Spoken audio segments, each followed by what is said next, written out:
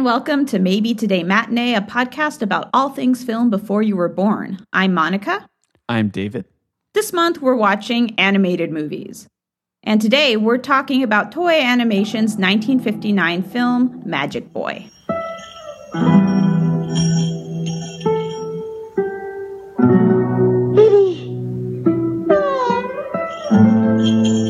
A boy named Sasuke and his older sister Oyu live peacefully in a village with a menagerie of cuddly forest creatures. One day, one of the fawns is captured by an eagle and dropped into a lake. Sasuke and the mother deer pursue the fawn, and the doe is consumed by a sea monster in the lake, whom Sasuke learns is actually Yasha, a witch.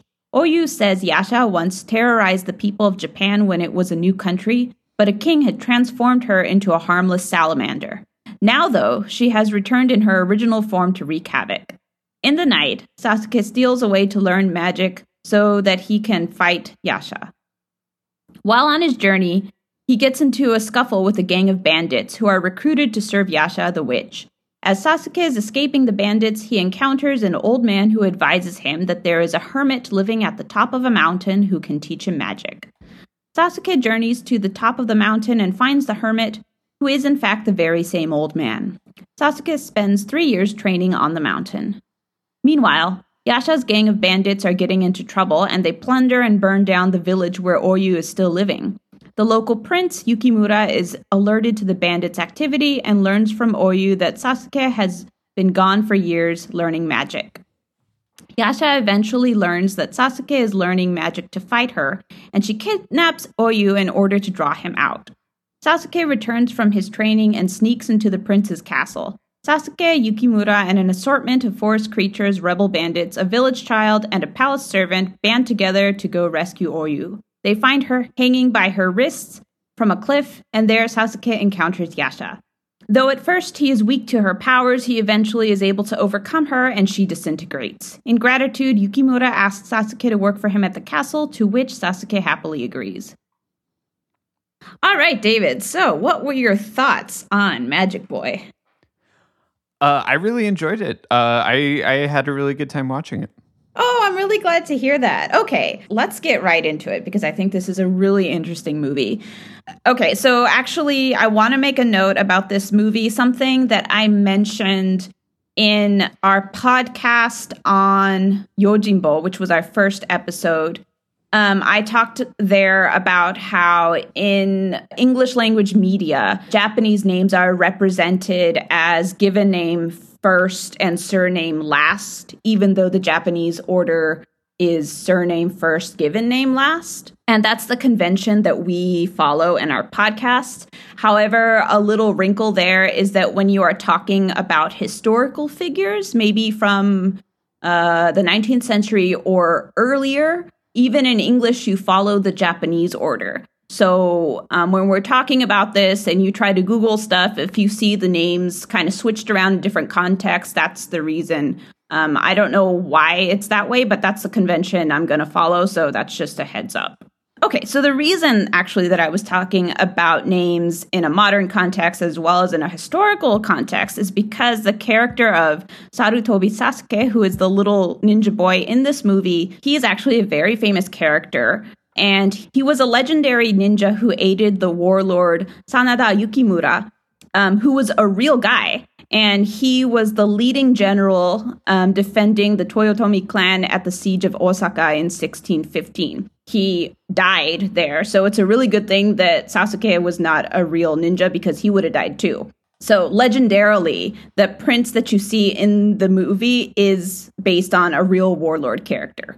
In any case, though, Sasuke is kind of omnipresent in ninja media in Japan. So if you know Osamu Tezuka, he's known as the father of manga. He did a manga called I Am Sarutobi based on that character. If you're familiar with newer series like Yu-Gi-Oh! And Naruto, there are characters in there that are also based on Sasuke, and there's just tons and tons and tons. So he pops up a lot. This seems like a weird question, but I was wondering, David, what do you know about ninja? Very little. Well, actually, I wanted to ask you about this because I saw in the notes that you prepared for the episode, and as you posed the question, so ninja is actually the plural form of ninja. Is that correct? Yeah, in general, in Japanese, you don't distinguish the singular and the plural of nouns. There's exceptions, but in general, you don't. So in English also, a lot of times, Japanese borrowed words are not pluralized with an S. I did not know that. I think I am probably a lot of American kids growing up, like in the 90s when I did. I never really knew about like ninja as an actual like historical thing, right? A historical term. I think most of my experience with it has been kind of like with this film, as something that's more, I guess, imaginary and like fictitious. Almost kind of in the same way that like medieval knights are usually given like kind of magical qualities in like newer fiction about them or whatever. So there's kind of that connection between like knight and like the historical term knight is a little bit lost. I think probably the same thing with like ninja, except more so within the States.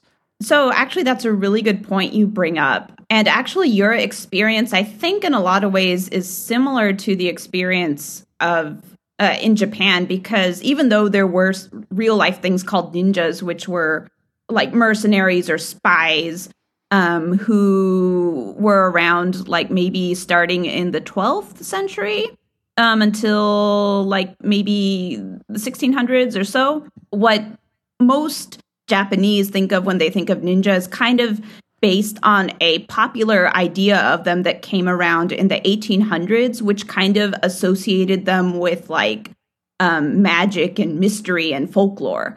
And then that concept of them got to America. But one thing that was interesting about Magic Boy, and that I'll get to a little bit later, is that this movie was brought to American audiences by MGM. But when they advertised it in the US, they advertised the Sasuke character as being a samurai rather than a ninja, because the popular concept of a ninja in America was kind of as this kind of mercenary, kind of sketchy character. And they wanted to make sure people knew that he was like a good guy. So that was like a little way that they changed the translation of what the character was.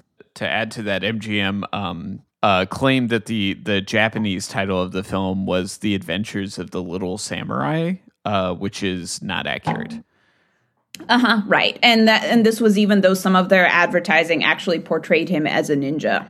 So anyway, this kind of thing happens a lot when we, translate and localize media. This is a bit of a tangent, but just in the way of a plug, there's a video game journalist named Tim Rogers who does a lot of writing about localization, and he actually did a really extensive YouTube series on the localization of the PlayStation video game Final Fantasy VII. And so obviously that's pretty far removed from this film, but I think just in the way when we're talking about how things change, especially in terms of how things change when they're brought over from Japan to the United States, that's also a really kind of good source, I think, of looking at what that process is like. So anyone who's curious, I would recommend checking out those videos. So let's talk about Toei Animation. So you probably are familiar with the company Toei. They're still around today. I guess the company lineage is a little bit complicated, but basically Toei Animation was founded in 1956. It still exists today. It's a subsidiary of Toei Company, which does like TV and all kinds of other media. And at least at the time that Toei Animation came to be, it was also a subsidiary, or maybe I think Toei Company as a whole was a subsidiary of Tokyo Yokohama Rail Company. Companies in South Korea and Japan are kind of notoriously part of large conglomerates. I mean, that's the case in the US as well. But in East Asia, you'll have like one gigantic company that has 5 million subsidiaries that's involved in all these different areas. So in any case, Toei Animation was responsible for this film, and this was actually the second color feature film in Japan, the first of which was The Tale of the White Serpent. Hi everyone, really quick, I believe I said The Tale of the White Serpent was the first Japanese film in color. Actually, what I meant to say was it was the first animated Japanese film in color. Thanks. And then both Magic Boy and The Tale of the White Serpent were later released by MGM in the United States in 1961. And actually, my first choice for this podcast was The Tale of the White Serpent, but it was too hard to get a copy of that with subtitles to watch. The kind of funny thing is that there's a lot more information out there about that movie rather than this one. So some of the information that I'm talking about in here applies to The Tale of the White Serpent, and I'm kind of guessing it also applies to this movie, so just keep that in mind. So the directors here were Akira Daikubara, who is also one of the animators, and Taiji Yabushita. This movie was also the first widescreen anime film, and as you will doubtless realize when you watch it, it's patterned after the kind of Disney model that was well established for over 2 decades at that point. And Toei Animation was the first Japanese company to do animation on an industrial scale, so much so that it caused a lot of consternation with the animators who kind of felt that industry was emphasized over creativity. But basically, at Toei Animation, they wanted to become the Disney of the East, right?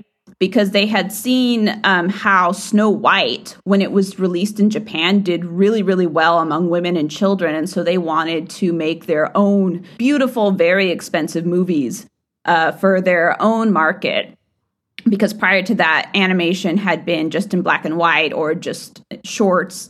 And I'm going to get into a lot more detail about that in a moment. But I was just kind of wondering, how do you think that this movie succeeded or failed compared to its Disney inspiration, either Snow White or any of the other movies that would have come out by the late 1950s? I mean, I think it was tremendously successful. I think in a lot of ways it's very obvious a distinction between this and Disney, if for nothing else in like budgetary reasons, because this came out in 1959, and I actually believe that that's the same year that Disney's Sleeping Beauty came out. Yeah, that's right. And so I know that one's not super popular with even Disney aficionados, but I personally really like it. Is it not? Yeah, that's what I've read, that people don't really care for it. I don't know. I love it, though. It's so beautiful. Isn't it pretty? Right. Well, exactly, right? So if you go and watch that film, and I think you kind of compare it to back-to-back Sleeping Beauty and Magic Boy, you can definitely see the kind of the budgetary restriction that Toei would have been under.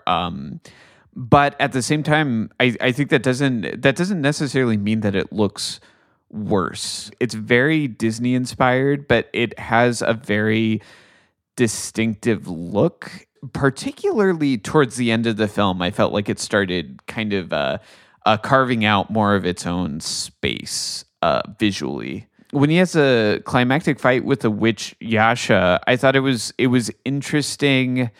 And this might also be kind of like my experience with anime is a lot of stuff that was coming out in the 90s. So I always default to thinking about Dragon Ball Z. But I thought it was interesting in this film, towards the end, we start getting sequences that are kind of like that. Like two figures kind of using mystical powers and like a lot of force. And that's not necessarily something you would see as much in a Disney film. Like, to go back to Sleeping Beauty, the climax of that film is really about animating Maleficent as the dragon, whereas here it's about this kind of battle between these two figures. I think that's a really good point, especially because when I watched this movie at the beginning, there's a really long sequence where you're pretty much just watching the little animals scamper around. And it was almost like more Disney than Disney. I was like, this is a bit excessive. Like, when are we getting some plot, I'm kind of wondering, since Disney had about maybe a 20-year head start on Toei, because Disney's first full-length animated feature was Snow White in 1937. How might you compare this movie to Snow White? Gosh, it has been such a long time since I saw Snow White. I would say in some ways Snow White is a lot more of a horror film. And here I think there's certainly horror elements. Yasha especially I thought was terrifying. There's something about this period of like animated villains that really scares me. So there are those elements here, but I think we spend so much time with a protagonist who's like severely competent to an excessive degree that there's not really the opportunity to build that much fear over any element, whereas in Snow White, it felt like there was a lot of attention brought to making Snow White feel vulnerable, right? We start off with the hunter, right, who like he has a box that he's gonna put her heart into and he just can't bear to do it, and that's a very terrifying scene. And you have that constant sensation of the protagonist being in danger, and that's not like at all the objective here. Right. Although I gotta say, when he first starts fighting the witch at the end, he kind of sucks. I'm like, what happened? Yeah, well, that's kind of the thing is that like so I really enjoyed this movie, but the plot is pretty bonkers. And one of the big things about it is that there seem to be no parameters to our protagonist's skill set. So he goes to the mountains to like learn magic, and the most clear ability he learns is like the ability to disappear. But other than that, he's kind of like throwing fireballs, and he can kind of fly around and to steal a Harry Potter term, like apparate, right? Like he can kind of do whatever he wants. And then he gets to the fight with Yasha, and it's like he can't do any of those things anymore. Right. I think I was like, oh, get it together, little dude. Like, what is this, like stage fright? Okay, so we'll probably get back to the plot a little bit later. I have a lot to say about animation, though.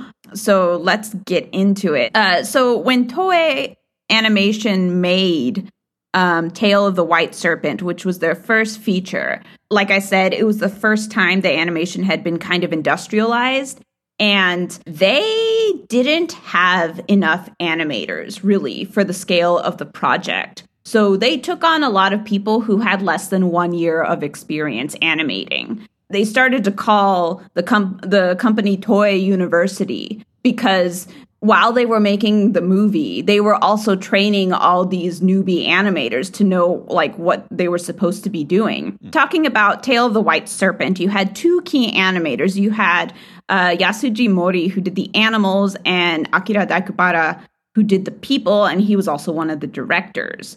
They came to Toei Animation from Japan Animated Films, which was like a smaller company that had kind of been subsumed into Toei. And okay, so I'm going to have to check with you about this, but what I read was that Mori and Daikubara, when they were making Tale of the White Serpent, when they were key animators, their role was much bigger than key animators normally because Tale of the White Serpent didn't have any dedicated animation directors and didn't have any storyboarders. So that meant that Mori and Daikubara just had like a ton more to do. And I just wanted to run that past you because I know when we were talking about another movie earlier, you were like, how can there be a movie without a storyboard? Do you have any insight about this? I don't. This is speaking without any specific knowledge to this issue, but I would imagine that would have just meant that they had to do the storyboards instead, like real quick and dirty, right? Mm-hmm. But I don't think like it doesn't really surprise me because I think especially like you were saying, being at the early point of the industrialization of animation, having people jostled around and not enough people doing things and like having titles that's another big part is that like titles, especially early on in an industry, job titles will kind of change and shift and might mean different things to like different projects or different companies, right? So this is a kind of a notorious problem actually in the video game industry, is that like depending on the company you go to work for, you could be doing the exact same thing and have two different titles. Okay, that makes sense. So basically somebody was directing the animation and somebody was doing the storyboarding, but nobody had those titles, right? Sure. I think this is also something like anyone who's kind of done, if you've made a small film, like especially really, really small films, or you made a movie with some friends in high school or something, you'll kind of understand the idea that like the titles and the responsibilities wind up getting blurred together quite easily. Okay, that makes sense. So Mori and Daikubara, who were the key animators on Tale of the White Serpent, for that movie, they also taught all the in-betweens. And if you're unfamiliar with what an in-between is, basically in animation, you'll have like a key animator who does the major frames, but then you have in-betweens who are drawing all the frames in between those major frames. And like the more frames that they draw, the smoother the animation is. It's very, very tedious work, and that's why you hire people to do all that in-betweening that you don't want to do. So that was the system on Tale of the White Serpent. Once they got to Magic Boy, they changed it up a little bit. So Mori and Daikubara were joined by 3 other key animators, and then you have 5 seconds. So they have what's called a seconding system. So basically you have like an animation hierarchy where you have the key animators at the top, the seconds in the middle, and the in-betweens at the bottom. And the seconds would kind of maybe animate some of the more like difficult motions and be responsible for that. Although from what I read, the seconds were still just credited as in-betweens on Magic Boy. And by the way, if you're curious about a lot more detail about the animation, once we talk about our sources at the end of this podcast, you can go look at those and see all the detail you would ever want. But basically, you know, as we mentioned, for this movie, the influence of Disney is just so clear in these early Toei movies compared to their later work. So what I read is that the animators would take out American books on animation from the library, and then sometimes they would like translate and copy them by hand so that they would have references for when they were making their own movies. And just like Disney did, they would also do rotoscoping for human characters, right? Which is where you would film an actual person doing the movements you want in the animation and then basically trace your animation to make those movements natural. And that's what Daikubara did, the animator who was in charge of the human characters. Mori, on the other hand, who did the animals, and this is general because by the time they got to Magic Boy, they had more animators who were working with them. But in general, still, Mori was in charge of the critters, and he could just kind of use his animation because they weren't like rotoscoping a monkey, right? He kind of developed, it's almost like his creatures are in a way a little bit more interesting because he just developed each of their different gaits and behaviors so that you could kind of recognize them not just by like how big they were, their particular features, but how they walked and that kind of thing. So something that a lot of people note in Tale of the White Serpent is how Daikubara and Mori their animation styles are so different that it feels like there's a clash, like you're almost watching 2 different movies. And given that in Magic Boy, you had more animators working, I just wondered, David, if you noticed a similar clash in styles in this movie. I'm no expert, but I think there's a pretty clear distinction between the kind of more cutesy animals and then the human figures here. Especially, I would say more so than kind of more recent animated films. Like, I think one of my favorite Disney tropes is that characters with horses, the horses will typically mimic the personality of the character. Shan Yu in Mulan. Yeah. Yeah, he looks all mean, and then his horse looks mean too. So that I think that would be an example of something that, like, even though obviously horses and people are very different, the styles kind of meld better. Where I think, like you were saying, I think here there's a pretty clear distinction between, for example, Yasha and then like the little monkey pal guy. Yeah, and you can also look up on YouTube clips from Tale of the White Serpent, and I think that Daikubara was known for having characters with like very kind of like harsh sudden movements, and you can just watch clips where you can see that contrast, and Mori's characters are kind of moving more delicately and smoothly, and it's interesting. With the animals here, I think you can see more of the roots of kind of what the eventual look that anime would take on, right? That trope. Mm-hmm. And the human figures, I think, less so. The human figures tend to look more like Disney than kind of modern anime figures do. Yeah, I think that's true. Do you have like anything specific that made you think that way? The two bandits who are like bad and then they protect the little girl. Those two figures, those two characters really reminded me of kind of comic relief characters from Disney films, especially like 90s Disney films. So like Belle's dad in Beauty and the Beast, or to reference Mulan again, what's his name? The shorter soldier with a beard from that film. Yao. Yao. I think seeing them as well as the leader of the bandits, that really reminded me of like Disney animation. Yeah, and I think too, we'll get into this more later, but I mean, this film was kind of like stereotypical anime saucerized, right? It wasn't that the characters were realistic looking, but they definitely had a different style, and I think it seems a lot more clearly influenced by Disney.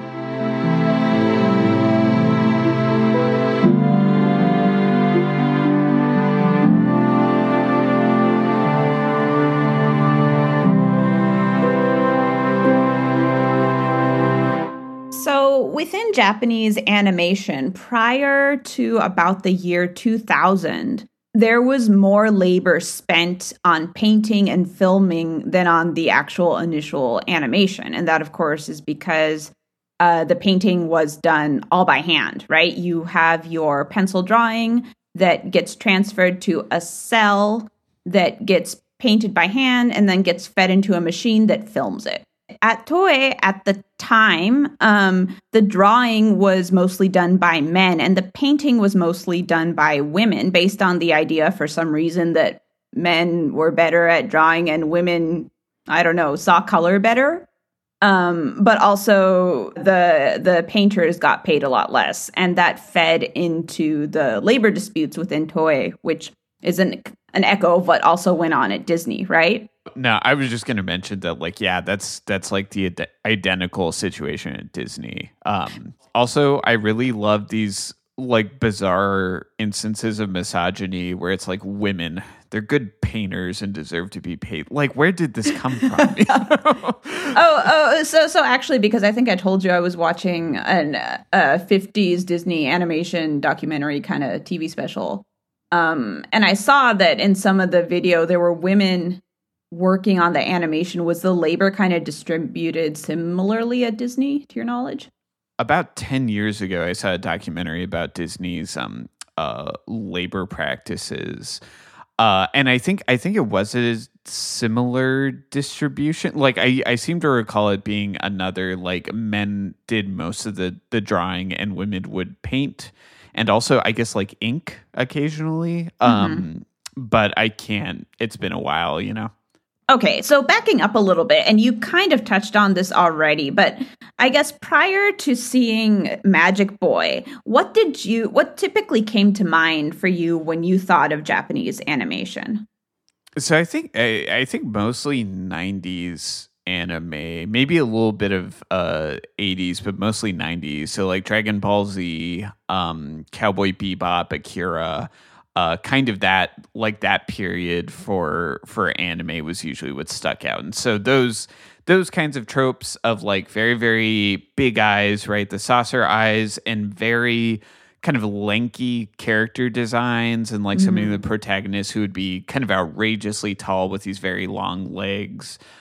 Right. Okay. So that's kind of the same for me. Magic Boy and Toei's other early films really contrast a lot with TV animation and their later styles. So if you notice in this movie, there is a lack of black outlines for the characters. If you if you watch, well, I can't say modern because I haven't seen a lot of super recent anime, and I've heard it might have changed a little bit, but definitely within that 90s wave of anime, everything, all the characters were done in black outline. But in Magic Boy, you'll see that the outline matches the fill color, and that's due to the fact probably that the tracing and the painting were in the same department at Toei. So basically, initially when they did animation, like I said, you have to transfer the pencil drawing to a cell.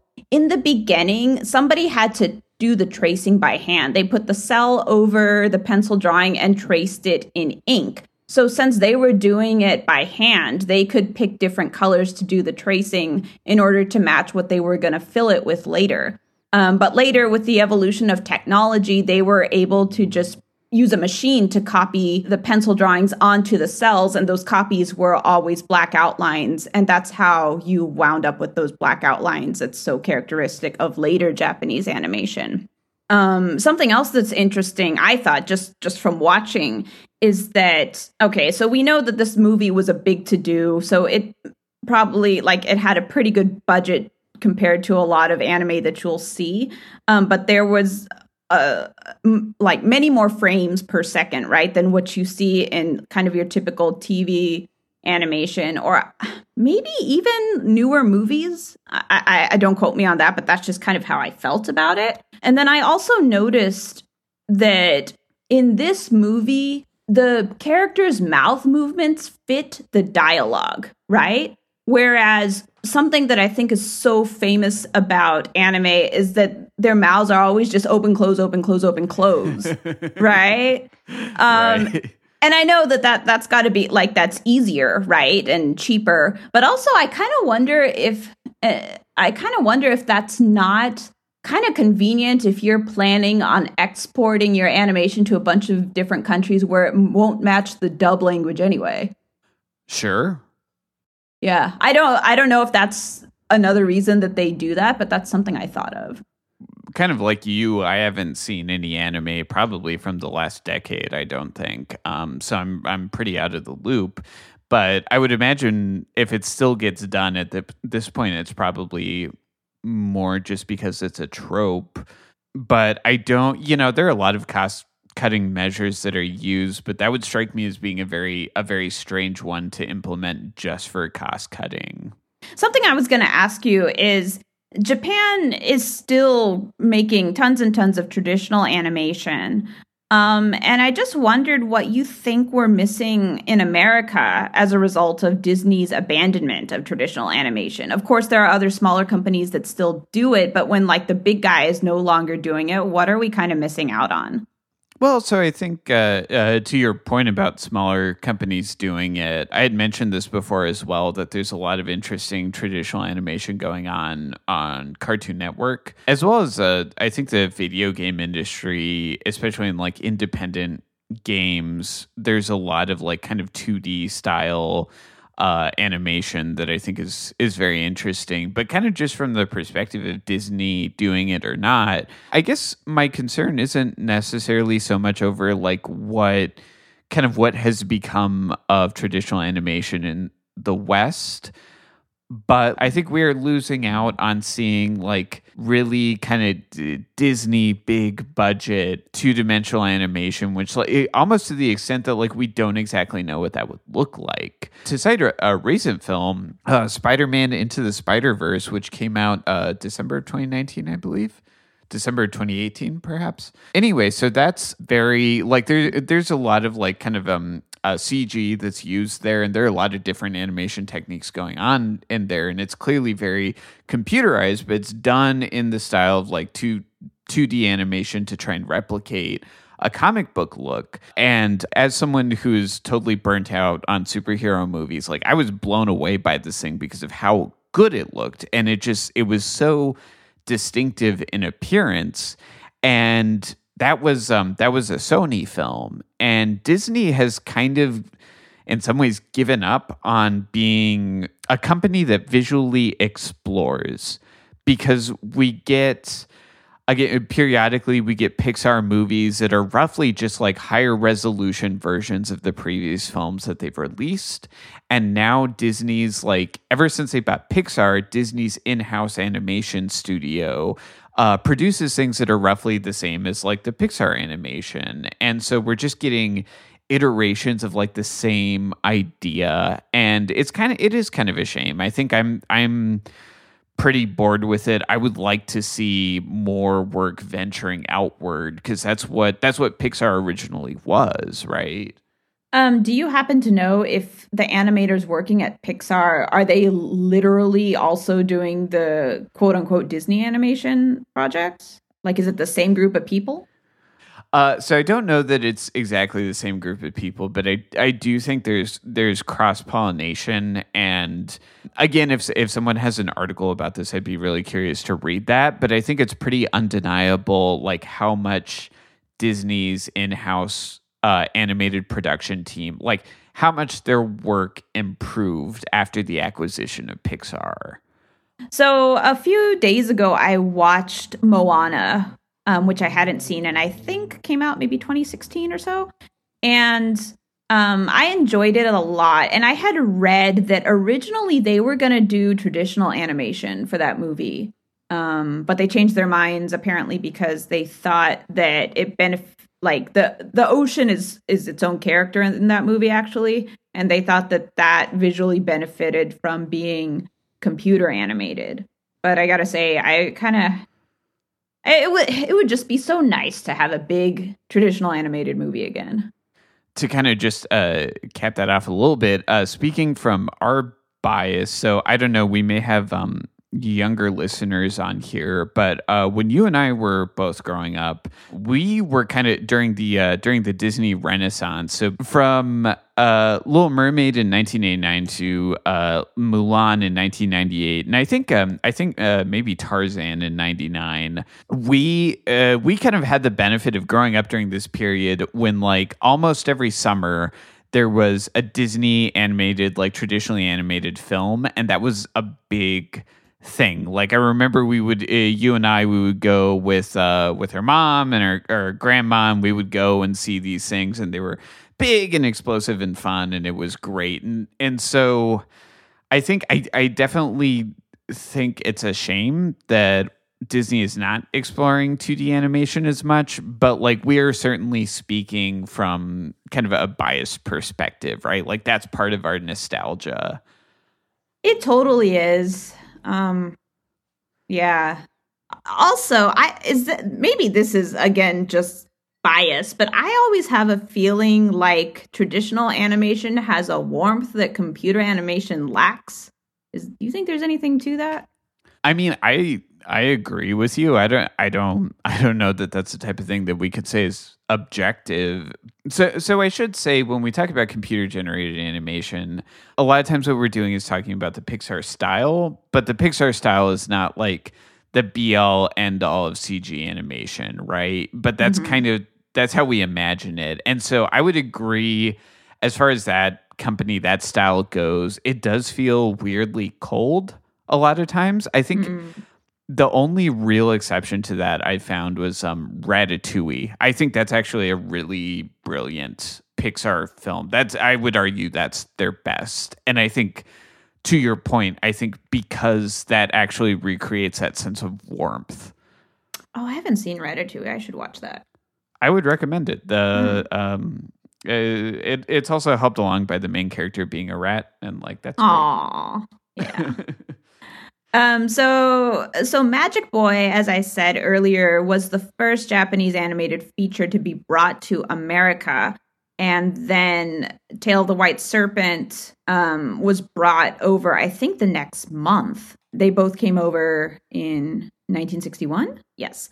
However, they were not particularly successful. And really, it was the cheap TV imports that became more popular. I think, because they were cheap and you could just like put them on TV and all the kids would watch them. Speed Racer comes to mind from the 70s, 60s. So the last thing I wanted to say was that I guess you may disagree with me, but I feel like this is the first movie that we've talked about in our whole podcast that is really a children's movie with, I think, honestly, like very little inherent appeal for adults.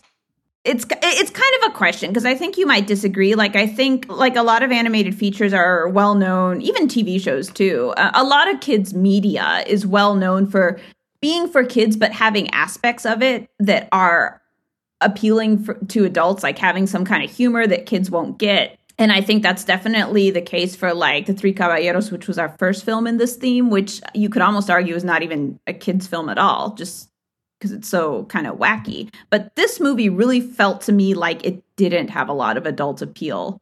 Do you think so? Yeah, I mean, I think this kind of leads us down the road over exactly what the distinction between like children's and adults film or even fiction is. I see what you're getting at, and I think it's accurate because even the like 90s Disney Renaissance films we were talking about, and especially now with Pixar and Disney animated, there's clearly a concerted effort to have a lot of I wouldn't say adult humor. It's not super raunchy or anything, but like have jokes that are going to work for parents that, like, you know, the 7-year-old isn't really going to care about, but will work for them. And there's certainly none of that here. And also I would be hard pressed to say that there's any kind of like subtext or messaging programmed in. I think there's always something to be read about like the period something is released and how that's reflected, but they were clearly setting out to make children's entertainment. They did that, but I become kind of hesitant to say that like, oh, it's purely children's entertainment, because I think when I hear that, I think of like, I don't know, like Nick Jr. or like a TV program about a colorful blob that's like teaching kids to count, where it's really like, don't watch it. This is horrifying if you're past the age of 3 or whatever. Oh, you didn't grow up with Sesame Street, though. Or at least I don't think you watched that much, because Sesame Street definitely had adult appeal, at least in the earlier days. Nah, I watched Barney, and when I grew up, Mom told me how much she hated that show. But I loved it. I don't know. I think here with this film, there aren't the jokes for adults. There's not really any kind of adult theming or kind of complex characterization. But I think kind of if we break film, especially like animation, down into a series of different paintings, I think this has tremendous merit kind of along those lines. I think that's what makes it not just a children's film to me, although I don't know if I'm kind of getting into semantics.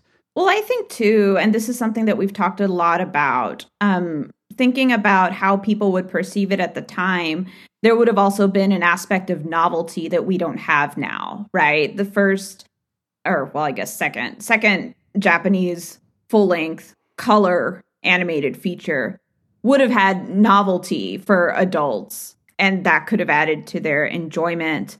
I guess there's also a caveat that we've made in the past where like there could be aspects that we're missing because we had to watch this movie with rather substandard subtitles. So, you know, who knows what gets lost in translation as well, although there's not a whole lot of dialogue in this movie too. So, okay, like you were saying, there wasn't that much dialogue.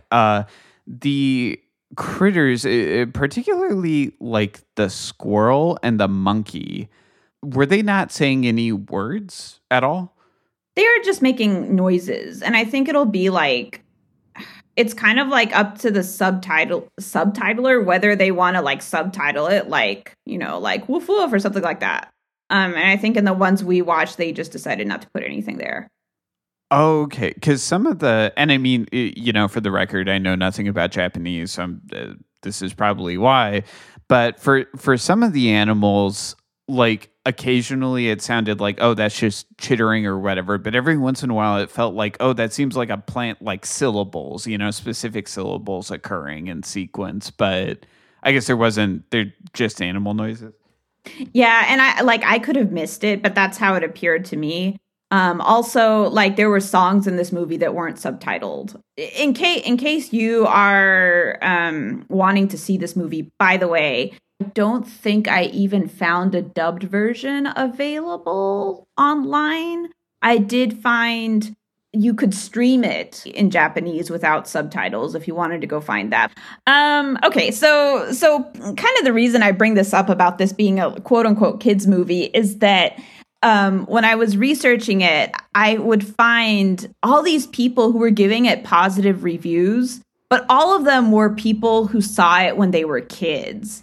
And they were like, where can I find this movie? I remember I loved it and I can't find it anywhere. Whereas when I read reviews of people who saw it as adults, they're like, this is interesting for historical reasons, but it's not like a great movie to watch just for entertainment. It was pretty harsh. I was going to say that's about the most faint praise you can give to any work of art. Is like, historically, we have to talk about this. I mean, I don't know. And I did read that Tale of the White Serpent is a little bit better and that Hayao Miyazaki was very much influenced by that film. I don't know. I think given how much a part of popular culture around the world Japanese animation is, this is probably interesting for anybody to watch. I kind of do wonder about those people who saw it as kids, how they would feel about it if they watched it now as adults. And I just kind of wonder, David, if you ever had an experience where you watched maybe a TV show or a movie that you hadn't seen since you were little and you were disappointed when you saw it as an adult, or you were like, oh, this is just how I remember it. Gosh, so I think disappointment is kind of almost a universal circumstance with those things. I know it kind of the polar opposite. There was a Disney Channel original movie called Brink about high schoolers who love to rollerblade. And I loved that when I was a kid. And then the Disney Plus streaming service came out and they had it available. And I was, speaking to my wife and like, oh, you have to see this. It's great. And I watched it and I love it. It's great. It's wonderful, like weird B. It's very funny. Highly recommend. Kind of to your question, that's kind of the one positive, like the positive surprise, because almost everything else I remember like really loving as a child, I don't think holds up. Some of the stuff that maybe impacted me, but I didn't love, kind of came back in a strong way though. Cause like I remember being really terrified of Sleeping Beauty. Like I remember that being one of the scariest movies, and revisiting it as an adult, like that thing is a treasure trove. It's gorgeous. Same thing for, a lot of those Disney movies that were, some of them were pretty frightening for a kid, but going back to them, you kind of see like what, like the intricacy of the craft going into it. I think it's easier to appreciate when you're not, when you're no longer 5 or whatever it is. Yeah, I have trouble thinking of a situation I had that was comparable, because all the stuff I love is Disney, and that's not the only thing, but just like that's what comes to mind. And all of that stuff I watch kind of continually from the time I was a kid to now. There was never like a gap where I didn't watch it. Well, that stuff is to be fair, that stuff is so high quality too. I do want to, I guess I can kind of think of something. I told you that when I was like a kid, like that was the era of Sesame Street. And when I used to work as an English teacher, I would occasionally get Sesame Street videos to show to my students. I think I might have used it with kids, but I used it with adults as well. Because the English was simple, but it was also funny for adults. But I hadn't seen Sesame Street since I was a kid, and I was watching. There's like a series where Grover's a waiter, and this cranky old man, I forget the Muppet's name, but he goes to order, and Grover's like a horrible waiter. And every time he screws up his order, and every like little mini episode is kind of teaching kids some like concept, like up or down or like whatever. But it's so funny. And yeah, that was like a pleasant surprise. I'm like, oh, Sesame Street is golden. Yeah. You don't think there was anything you really liked as a kid that you were really disappointed by at some point? Nah, man, I have great taste. I always have had. Okay, so I guess what are your kind of closing thoughts about Magic Boy? Honestly, just super, super fun. Again, I referenced it a little bit earlier, but the plot is really all over the place. The protagonists are no parameters to his skill set. Like it doesn't. There's not a lot of scene to scene coherence, but the animation really is a marvel. And I think that alone, the film's I think 88 minutes. That alone is a good enough reason to spend time with it. I think it's really great. Yeah, I think if nothing else, it's interesting. You might as well watch it. I'm going to go ahead and thank my sources. So as I said earlier, if you're interested in the intricacies of animation, I would really check these out, and we'll have these in the show notes too. We have Pelleas.net. I'm not quite sure how to pronounce it. It's PELLEAS.net. Also Nathaniel Thompson at Turner Classic Movies.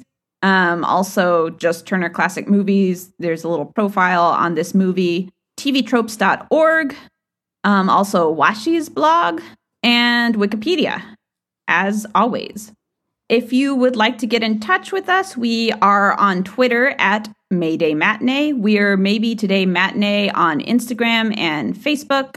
And we're Maybe Today Matinee at gmail.com if you want to send an email. And we're also Maybe Today Matinee on Patreon.